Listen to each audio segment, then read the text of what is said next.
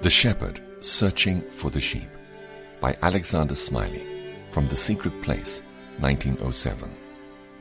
This is what the Sovereign Lord says: I myself will search for my sheep and look after them. Ezekiel chapter 34, verse 11. The prophet saw into a distant future and saw the day of Christ from afar. 1. Just so, I look back and see my sovereign Lord in the manger cradle at Bethlehem. He has emptied himself. He has laid all his glory down.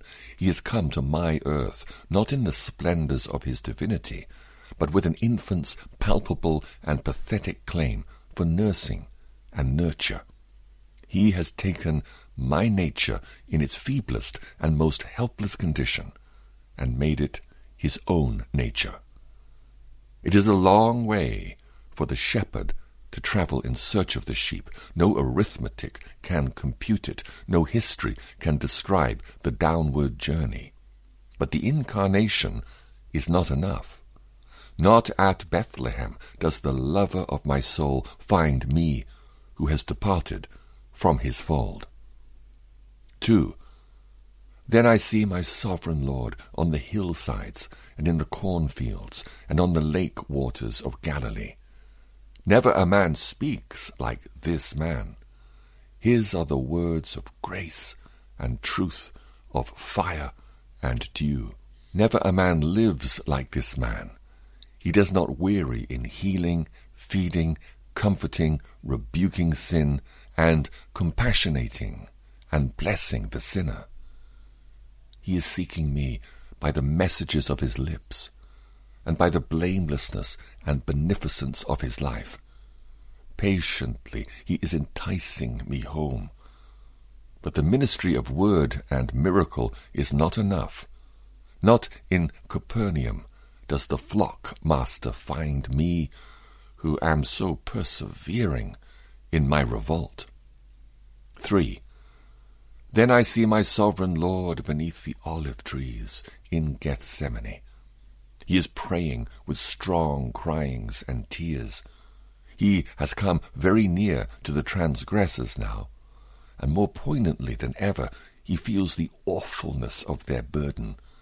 His sweat falling down to the ground, as it were, great drops of blood.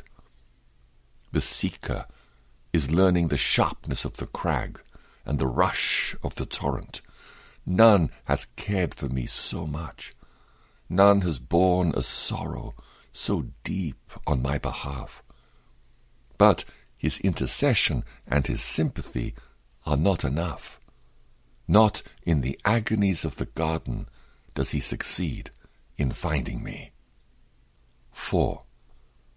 But last, I see my sovereign Lord nailed to the cross outside the gate on the hill of reproach.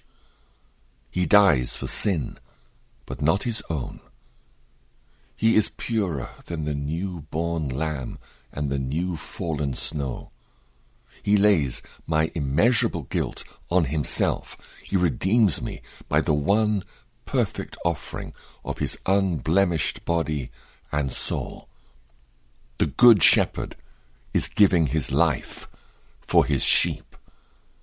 And this, at length, is enough. The atonement, the bloodshedding. It is enough for God, and it is enough for me. On Calvary I behold the depth of my iniquity and the wonder of his redemption. On Calvary my God finds me and conquers me and saves me.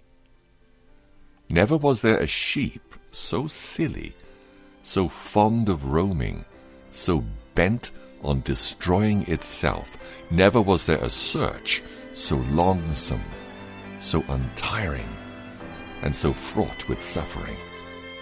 Never was there a shepherd like my adorable Redeemer. I am the Good Shepherd. The Good Shepherd lays down his life for the sheep. John chapter 10, verse 11.